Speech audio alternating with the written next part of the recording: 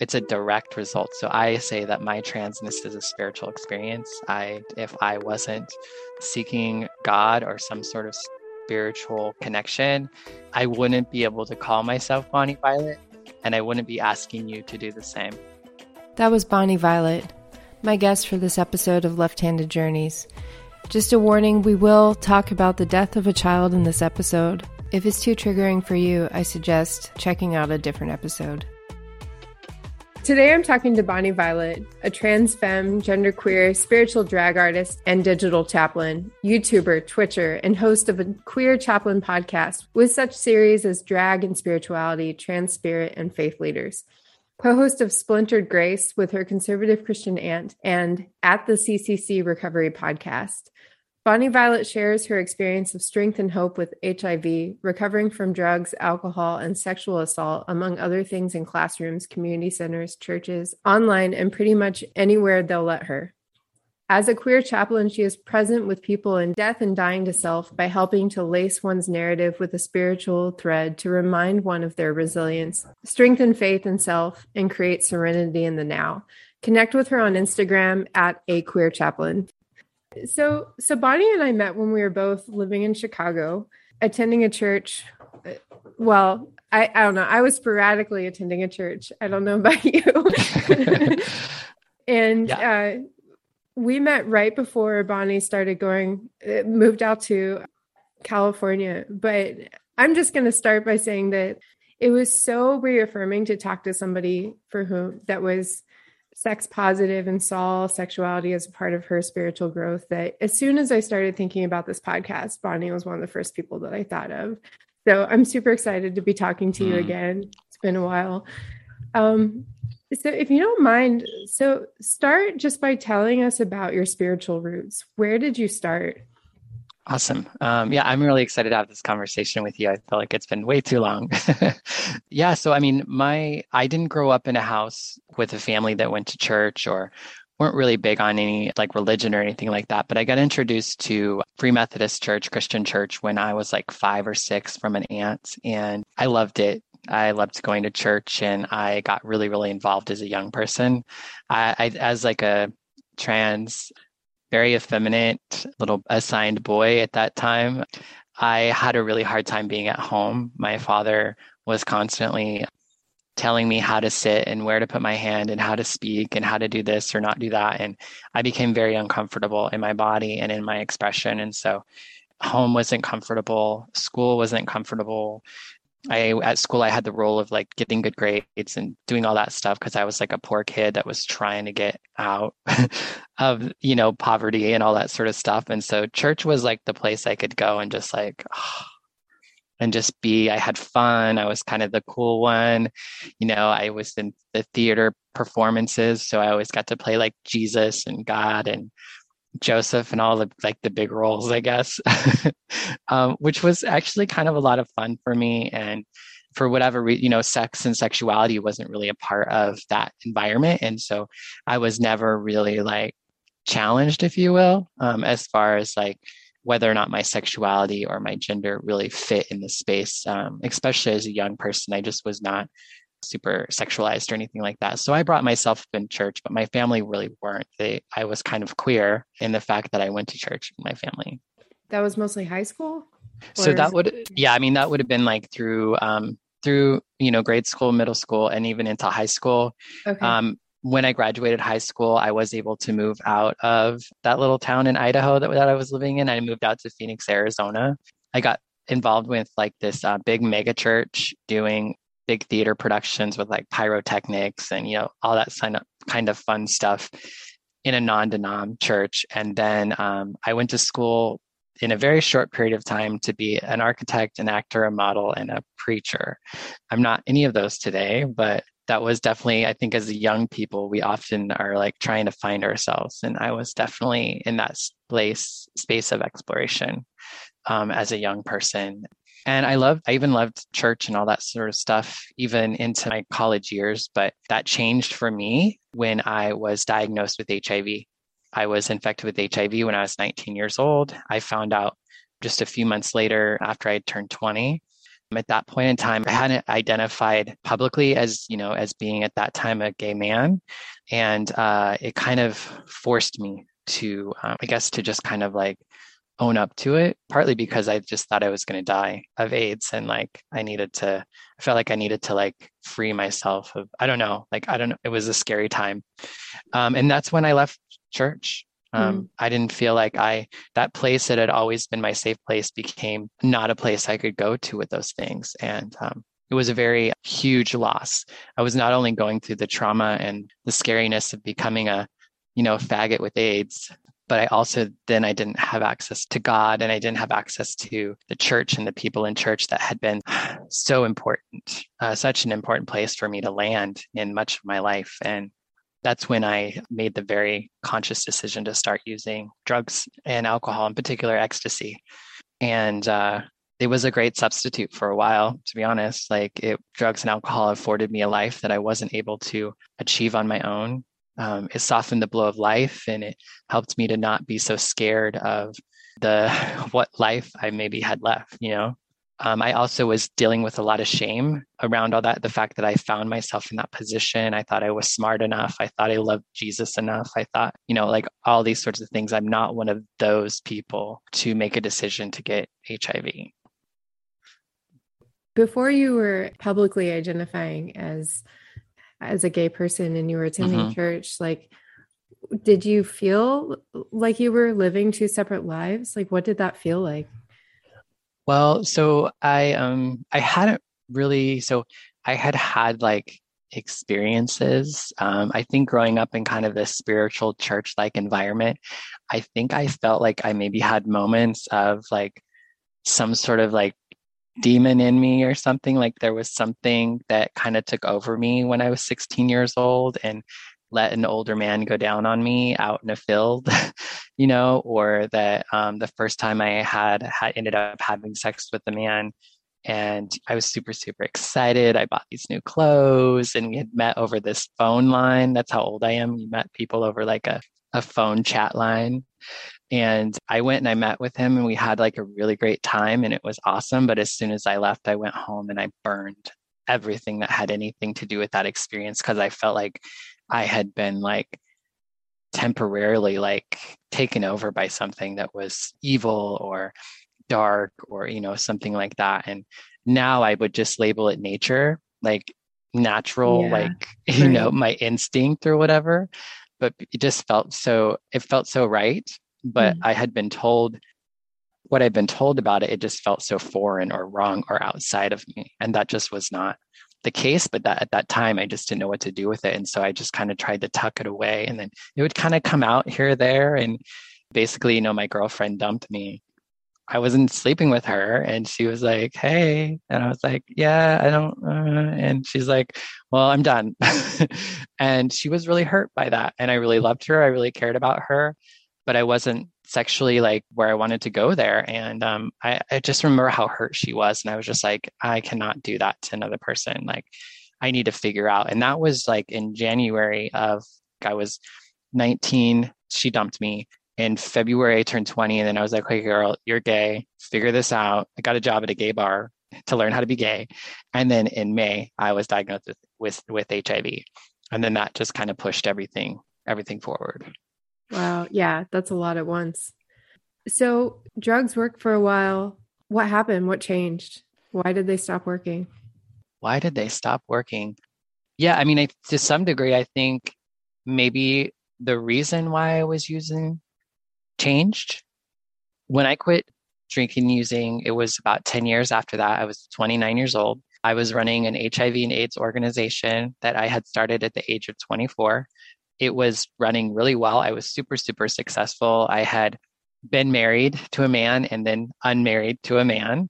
And then I was in another relationship. I was in very prominent positions. I got to travel around the country. And like in a lot of ways, I was doing this really rad stuff that was so much bigger than me. Like I felt like it was kind of that feeling I had back in church again, like I was doing something for my community. And I was in the beginning of that, just trying to validate my existence so that I could die with my life mattering. And by that point, it gotten way beyond that. I was healed. I knew I could be loved and be diseased and, all that sort of stuff. But I just was at a place where I couldn't get beyond where I was. And a big part for me was I was failing in relationships by being unfaithful. I couldn't be honest. And then I just felt like I was a shitty child to my mother.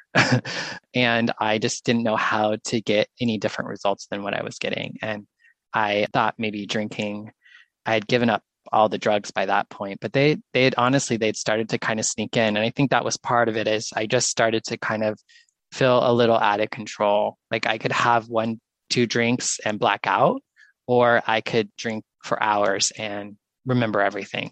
And so I literally just did not know what would happen when I drank. And usually when I drank, I just did things that were, I think when it came down to it, it was what I really wanted to do, but it was the things it was the things that I couldn't do because I wasn't living my life appropriately. It was like, okay, I'm going to sleep with somebody who's not my committed partner because I want to, and I'm unwilling to talk to him and say, hey, this isn't working. And so that's what I mean by it was letting me do what I wanted to do, but it was because I wasn't dealing with the things that I needed to be dealing with in a way that I needed to deal with them. And so I got rid of drugs and drinking in order to find a way to not be an asshole.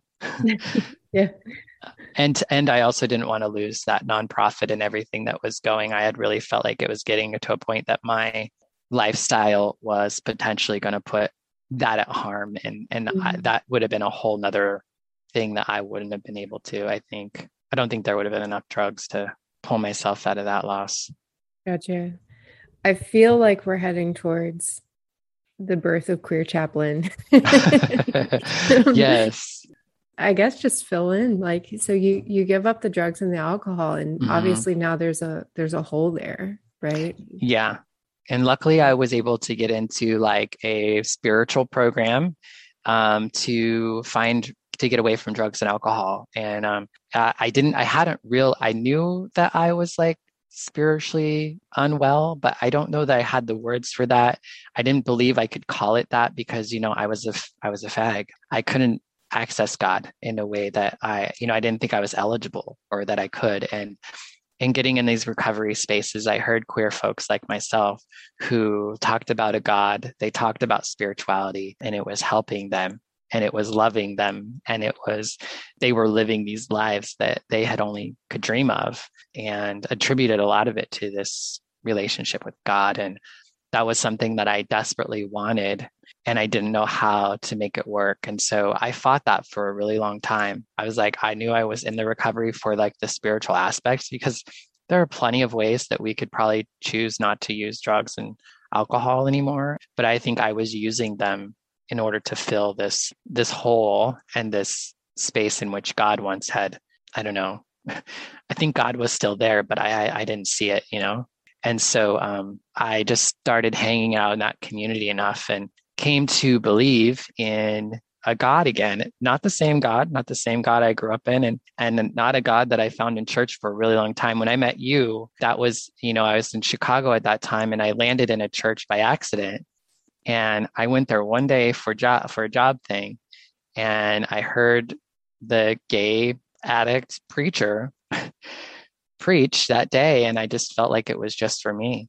I cried, and I was on my shift. It wasn't, I wasn't a person in the pews for realsies, and I was just bawling. And I found myself there every week for months, and I just cried and I cried and I cried and I cried, and I healed, and that place allowed me to be, the faggot with AIDS, the queer in the booty shorts, serving communion, and I even got to guest preach on sex and sexuality with a fairly conservative pastor. It was cool to just be in a space in which the God that I was raised with, a church like the one I was raised in, loved me and celebrated me. And actually even I did well in the space as who I was now. And there was a lot of healing that came through that experience. I wouldn't say I found Jesus and I became a Christian again. However, I do feel like it did heal me in a way that was really helpful.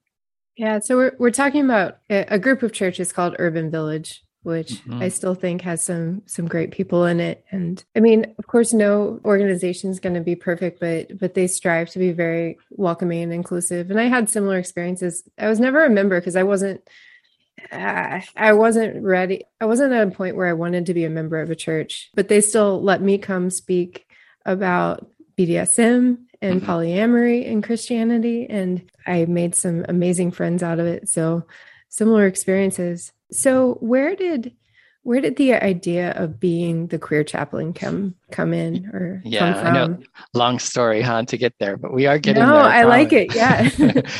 So actually, while I was at that church, I had an experience where, so my nephew, Wyatt Hades, he was born.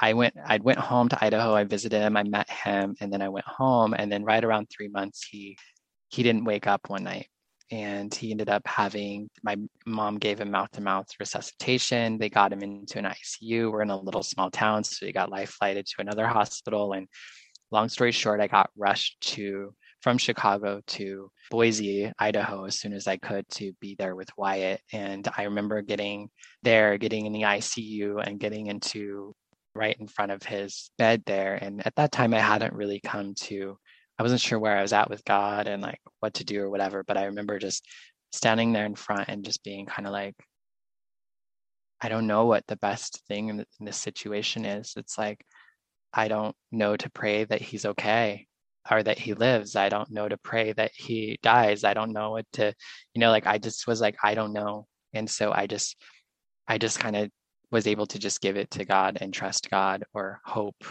that something else was in charge, or something like I had no control over the situation and I didn't know what the best result was. And I was the oldest. I'm my brother's oldest sibling. I was the uncle, all those sorts of things. And so I was like, you know what, I'm just going to show up. And I showed up for my brother and his wife and my nephew. Eventually, we did have to take him off of machines and let him go. And when that happened with babies, often if somebody will hold the baby after they take him off the machines, and I offered something in me said, I'll hold him because my brother and his wife, they just weren't in that position. And I said, well, I'll do it. And my brother's wife actually didn't even want to be in the room or the hospital. So she left completely. And so I was there in the chair. I sat down and my dad was on one side and my brother was on the other side. And they unplugged Wyatt and they put him in my arms. And, he stopped breathing in my arms. And it was tragic and horrifying and beautiful and special. And I remember leaving the ICU after he had passed and leaving him there. His mother had come back. So I gave him to his mother. And I remember going out of the ICU and I started to wash my hands because that's what you do. And I remember like wanting to stop at my wrists because I didn't want to wipe up my arms where he was because I didn't I just felt him in me still. And I didn't want to let it go. And I remember I went out to the hallway and I just hugged my arms and felt him close. And I just that's when I lost it. And that's when I cried. And I showed up for my family continuing after that. My brother's new wife was Mormon. And it was a new wife. So the two families didn't really know each other. My parents throw a party when somebody dies and, they do it's a Mormon temple thing. And so I'm like this queer thing that's the medium in this rural town of taking care of this beautiful child's, passing. And I ended up holding, in the Mormon faith, you hold babies. You don't put them in a casket for viewings. You actually have somebody hold them. And so I held Wyatt in my arms, and then people get to hold the baby too. And so that I passed him and let other people, and I took care of his, thawing body and then did the party thing with my mom. And it was just this moment where I was like, oh my God, I cannot believe I'm doing this stuff because I'm the girl who would not go to a funeral because it's just too much. And I'm literally holding, you know what I mean? I was just blown away. Yeah. And I never felt so close to God. I never felt so selfless. I'd never felt so unafraid. That really just kind of opened up this idea of wanting to be present with people around death and dying. I wasn't in the space of doing that with babies because it's still fairly traumatic for me, honestly, it's still just a thing for me. He would have been 8 this last year. But through that, basically, then I kind of came up with this idea of being present with people. I wanted to do something more to be present with queer folks around spirituality. And so Urban Village Church offered the lay chaplaincy program. And so I kind of went through a course there and then kind of evolved into this place where someone labeled me as like a identity doula or a queer chaplain. And it's just, for me, it's around being around death and dying to identity or to self. So it's not maybe our physical death, but it's more of like our mental, spiritual, emotional kind of way of death and dying, if you will. And, That's amazing. Yeah. And birth, right? Birth is kind of what happens after that. That makes so much sense to me, because I think when we think about becoming our authentic selves, and it's so hard. It's not an easy process. It might be liberating, but it makes sense that there's a dying process that happens too. A lot has to die. And I think a lot of the times for us queer folks, like, we're told we can't access God. We're told that we don't have spirits, that we don't have, like, somehow we're soulless or whatever, which is just bullshit, like, it's just not true. It's not real. It's not even real. And so, like, I want to help invite people just to bring their spirit into that experience, because I went through so many experiences without that conscious connection or actually seeing God or my spirituality or even my own spirit within a certain circumstance. And it just made it a lot more difficult, I think, than it needed to be. And so I really want to try to help people invite spirituality into whatever identity change or whatever exploration that they're going through, whether it's difficult, whether it's exciting, because I think it'll just help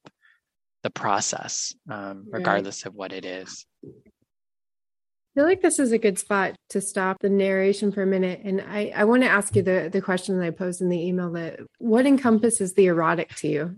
Mm-hmm. That's something that's changed for me a lot very recently. I started hormones back in April. So it's been like maybe 5 months now. And since then, it's very different.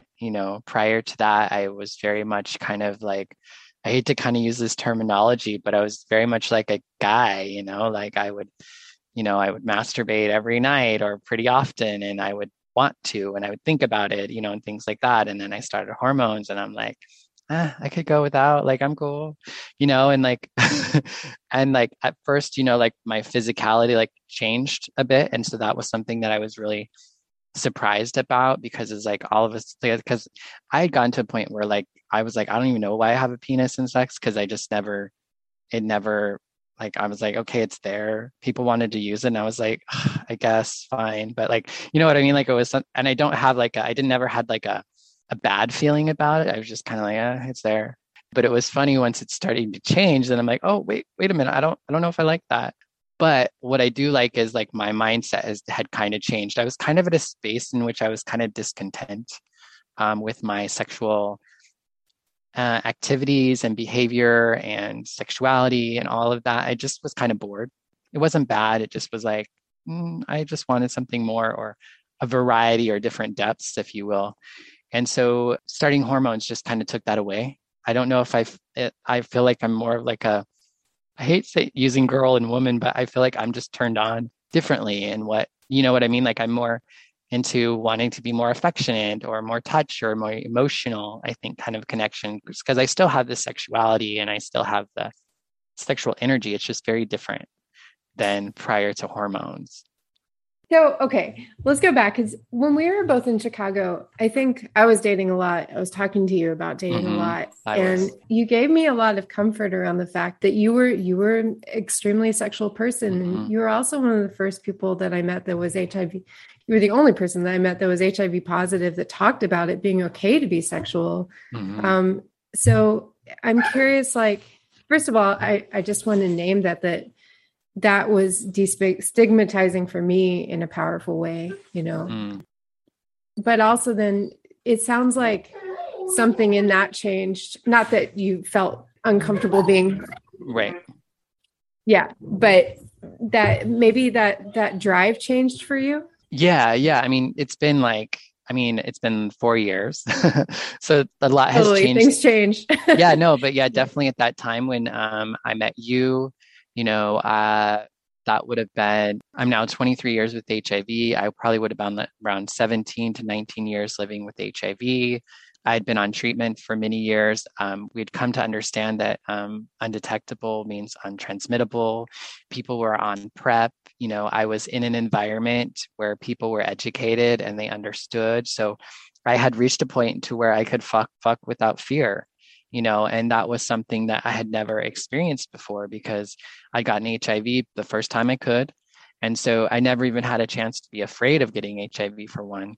But then I became extremely, extremely concerned about transmitting it. So sex after that was very difficult for me, even in my marriage and, things like that. And so when I met you, I'd come to the point where, I was like 3 to 5, 6 years sober at that time. I had, again, the knowledge of HIV transmission, and I wasn't afraid of that. And so I felt like in a lot of ways, I was getting to have the queer life of the youth that I never got because I had always felt robbed. I'd always felt like I didn't get to be that cute little thing at the club to go home or go to parties or do these sorts of things because I was this toxic, radioactive, diseased thing that wasn't sexy, was harmful. And, a lot of the times I just wasn't physically well because of the medication. And I had reached a point where that was not going on for me. And so I was going to bathhouses and I was hooking up with multiple people in a night. And I was totally enjoying it and I was having fun with it. And I might have got syphilis a few times, but that's okay, and I had never been as close to God either.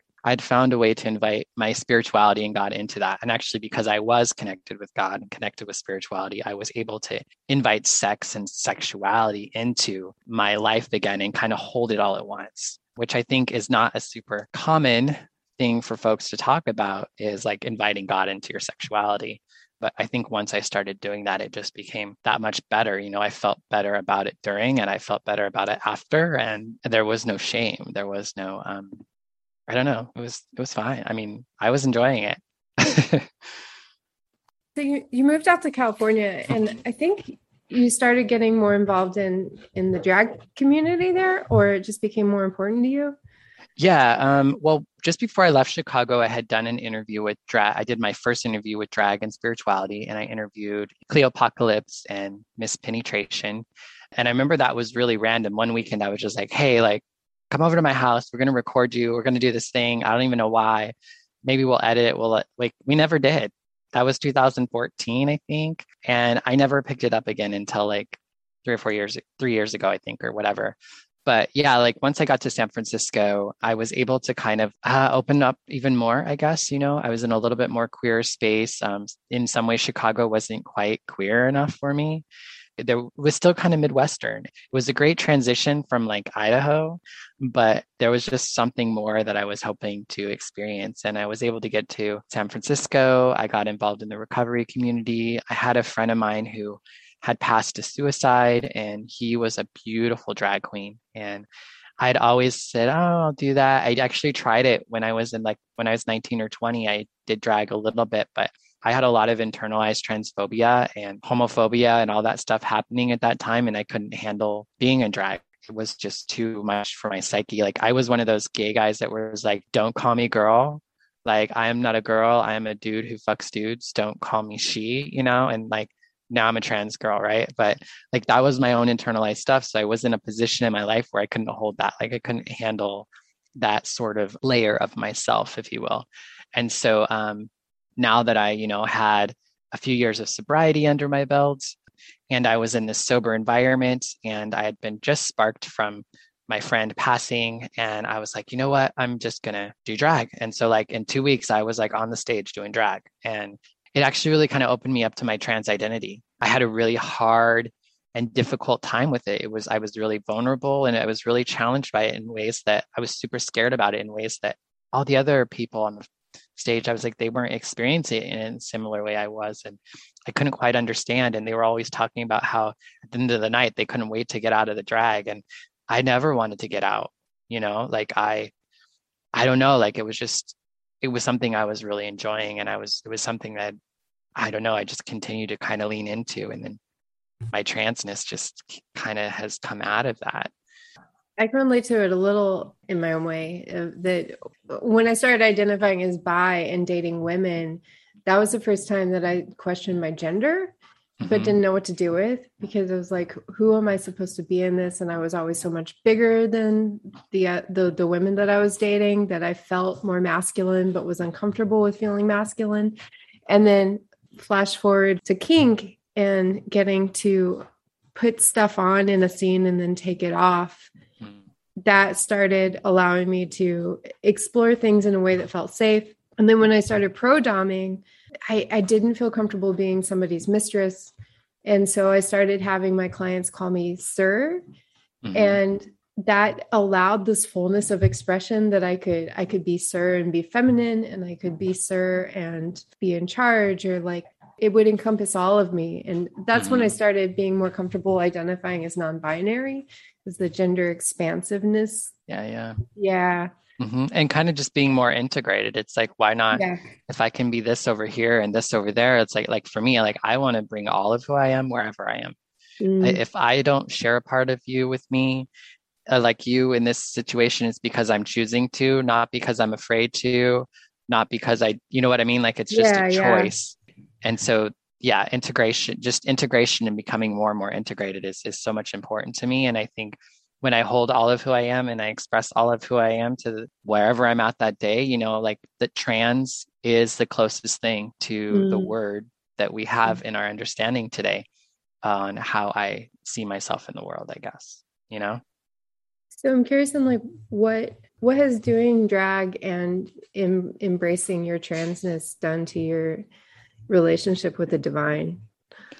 Well, I believe it's a direct result of my connection with the divine. So I would say my continue seeking and reaching better and bigger understanding of God and my purpose and my connection with it and my connection to you. And that creates space for me to pull more of me out. You know, I've just been able to, you know, with the help of God, excavate my spirit and put it on my outside, you know, like share it with people. And it's a direct result. So I say that my transness is a spiritual experience. If I wasn't seeking God or some sort of spiritual connection, I wouldn't be able to call myself Bonnie Violet, and I wouldn't be asking you to do the same.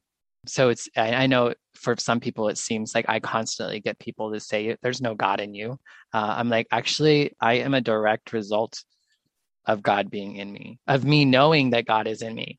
God's already there. And that's a lot of the work that I try to do with people, is help people insert their spirituality, their beliefs, their understandings of God in their now and see it in the past. Because when you can see it when it wasn't there before, it helps you. One, it reminds you of your resilience to go back and be like, oh my gosh, yeah, this stuff I've been through, this stuff I went through, when I got raped, when I got assaulted, all these sorts of things, like, yeah, that happened. And if I can start to see sees my understanding of God or spirituality or whatever in my now, then it changes that, right? It changes my narrative.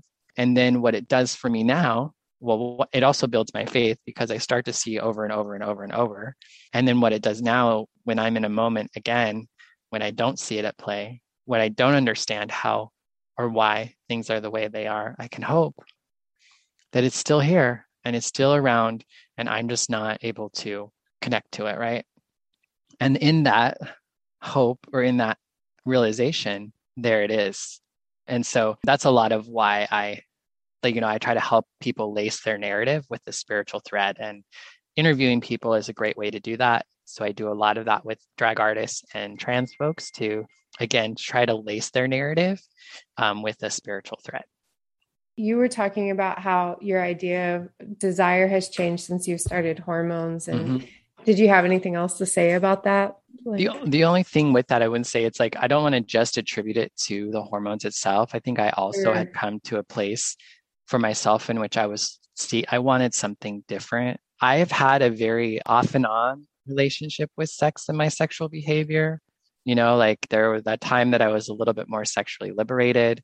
Just before I got to San Francisco, I was going through this moment where I had desires for really rough sex, really, really rough sex. And I was putting myself in very dangerous situations, and I was judging the heck out of myself. I didn't understand. Again, it kind of felt like those like demonic behaviors or those, those things that were outside of me. And I used to fight it and shame myself. And then once I could finally get curious and just be like, okay, what is this? Like, what is this doing for you? Like, why, what, instead of like judging it or labeling or whatever, it's like, okay, girl, like, what is this? What's going on? And going through that process. Cause I think there was a time, I don't know, I thought it was harming, like, I don't know, it's like a long story, but I thought it was like me self-harming.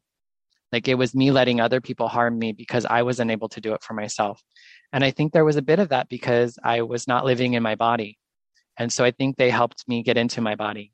And now that I'm living in my body as a trans person and have a relationship with my body that I've never had, I don't have a desire, or I don't have a need, or I don't need that from somebody else in those ways. And so I think that's part of what's changing for me too. It's just like the things that I want, the things that I desire, the needs, or I'm really big on desire right now. Like I really want to be okay that I have desires and to meet those desires, because I think especially as an addict or whatever, kind of taught that desire is bad or desire can go sideways. And of course it can, but in doing that, I just got rid of desire altogether. And so then I believed, oh, I have no desire for romantic relationships. I have no desire for all these sorts of things. It was all just crap. I did have the desires, but I wasn't allowing myself to just be honest with myself about it. And so that's something I'm really big on right now, is just like this idea of what is it that I'm desire, and allow that to be a desire and something that is okay for me to find a thing to meet that desire.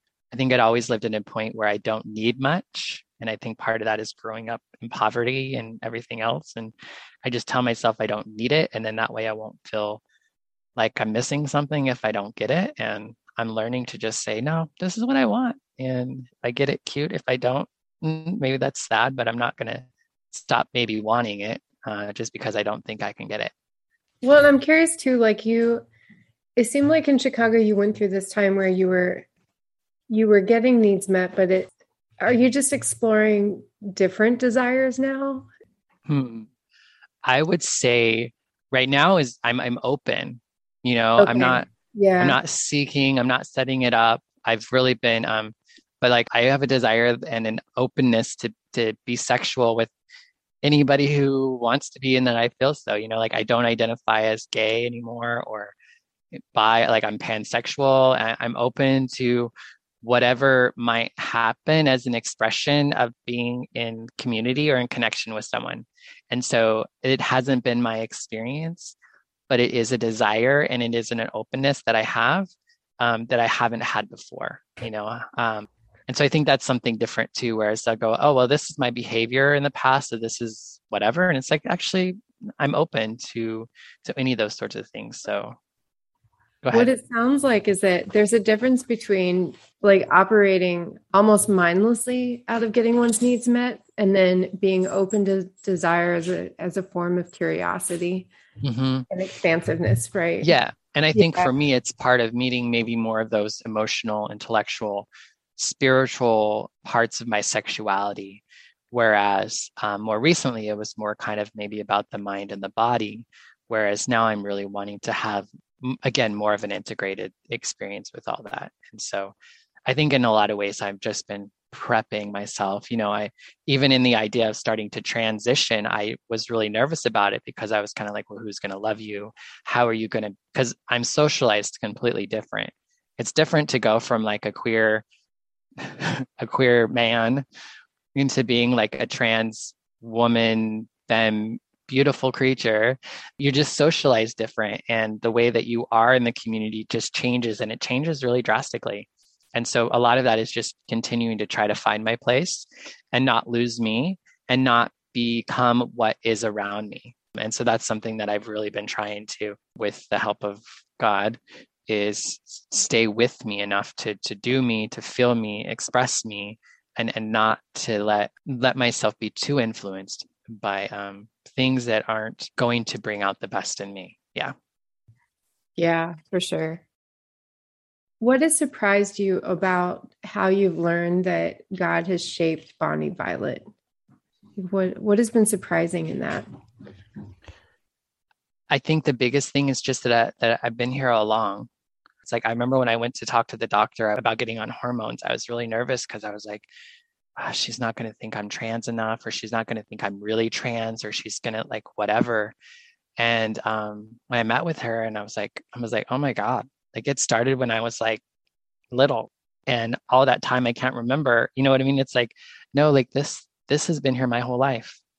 And she had no, she was like, oh yeah, and most of the people in my life were like, oh yeah, so I think if the big thing is like, I think a lot of things is like, we already know what we know.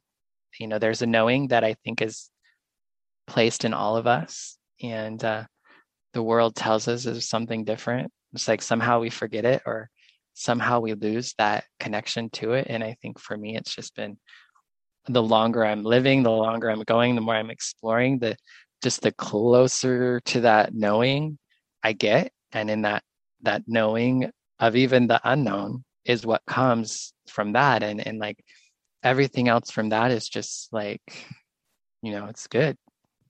Yeah. Where are you at now? You're still on this journey that you were talking about. How would you describe the journey now? How would I describe the journey? Well, I've had moments in my life where I've just not been integrated. I've focused, like, say, like my sexuality. I was getting all the stuff, sexually, and maybe not, and sometimes that comes at other parts of self not being cared for, or spending time with, or whatever. And so I've been really trying to get into a space in my life where I want to hold vocation. I'm calling it vocation instead of like employment or job, because I'm really trying to get away from that mindset. But like purpose, what I do for a living and what I do for giving life, like that sort of thinking. And then also relational. Oftentimes I'm really good at the working, the doing, and not as good as in relation. And so that's a lot of what I'm trying to do, is hold relations, deeper and different leveled intimacies, and also be successful in, the vocation and the doing. And so that's really a lot of where I'm at, is working on doing that all at once. Yeah, that is a lot. It feels like something always slips, doesn't it? And we have the same things that we often let slip. Yeah. I mean, I feel like that has been my experience. Right now, I don't think that's where I'm at right now, but I think I was in that pattern and in that space, when the shelter in place happened. It was really great for me because it just kind of like smacked me and was like, girl, so when are you going to do it? Like, when are you going to do these things you've been talking about? You've been talking about doing more queer ministry, like on the regular, trying to do it on the outside of my 40-hour week job. And, like, it's just not possible. So it's like, I just had to start making some decisions to be like, no, this is what I know. This is what's important to me. And if everything isn't in alignment with that, then I'm not going to do it. And so I've had to really just kind of, and it's been a lot easier than I thought it would be. I just had to do it, I think I remember seeing a post where you quit your full-time job, right? Not knowing what was going to come next. Yep. I had just a little bit of money, and I was making the best money I've ever made in my life. I was working at UCSF in cancer research. Like, in a lot of ways, this little like white trash kid, with a high school diploma, like landed herself in a job in a place like that. Was like, wow, and then it was like, no, I don't even want to be here. And so yeah, leaving that was a difficult but also very easy decision. Depression was really bad. I just was not well in a lot of ways, and me letting go of my job was just one step in reaching toward healing. So I want to ask about, I think for many of us, I think a lot of people, queer folks in general, or folks who have experienced similar forms of identity trauma, will have this experience of not knowing how to trust in the divine, because the divine has been this abusive force, or at least presented as such. Yeah. And that's what comes up for me anyway, as I'm continuing my own journey of like, well, what do I have faith in now that my idea of God has changed so dramatically? What am I allowed to trust in, And so I'm curious in this moment, like, how do you feel like you got there? And what does faith and trust look like for you now? Yeah. I mean, I think one of the big things that's different for me right now too, is that I have faith and trust in myself. And I don't think that's something that I had most of my life, And in the beginning with God, with all of that, I had a desperation.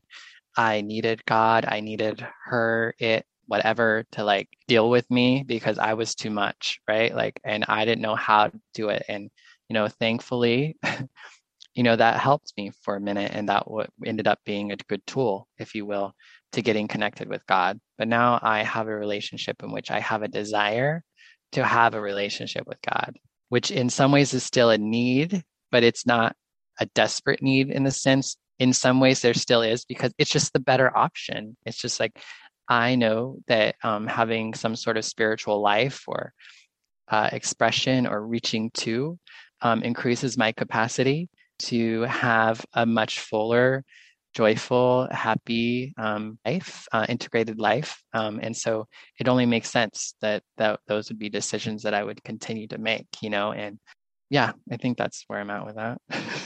No, I love that answer. I'm going to be thinking about that. What kinds of queer ministries are you offering right now?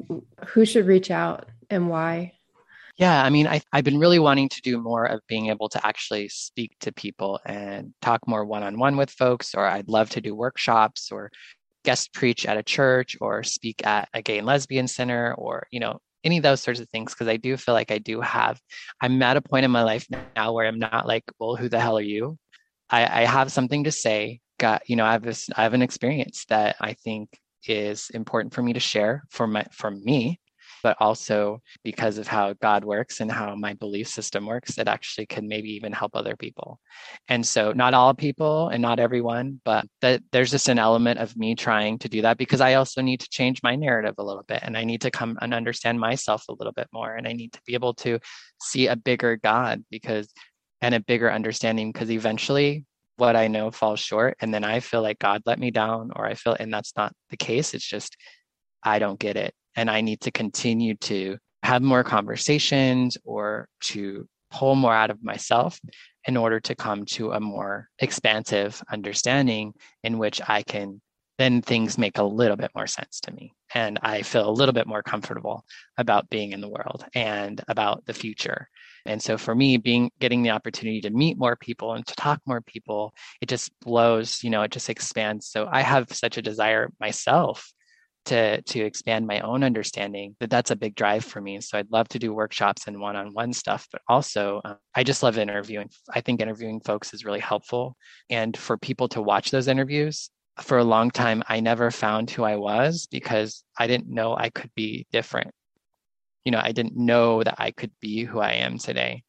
I didn't know there were queer folks. I didn't know there were trans folks. I didn't know there were non-binary trans folks or, things like that. And the more I was able to hear other people's stories and see other people, the more I could begin to see myself and see where I could go. And it eventually gave me permission to explore. And so I want to try to create an opportunity for others potentially to see themselves so they can liberate themselves and begin to hopefully have an experience with their life in a way that I'm having and continuing to seek today. Yeah, I love that. Well, I'm excited to see where this goes 5 years from now. Right? Yeah. Thank you so much for listening to the podcast. If you have feedback or you'd like to be a guest or you have someone that you think I should talk to, please reach out at jara@jarabrown.com, or you can follow me at @thejaraBrown on Twitter and Instagram.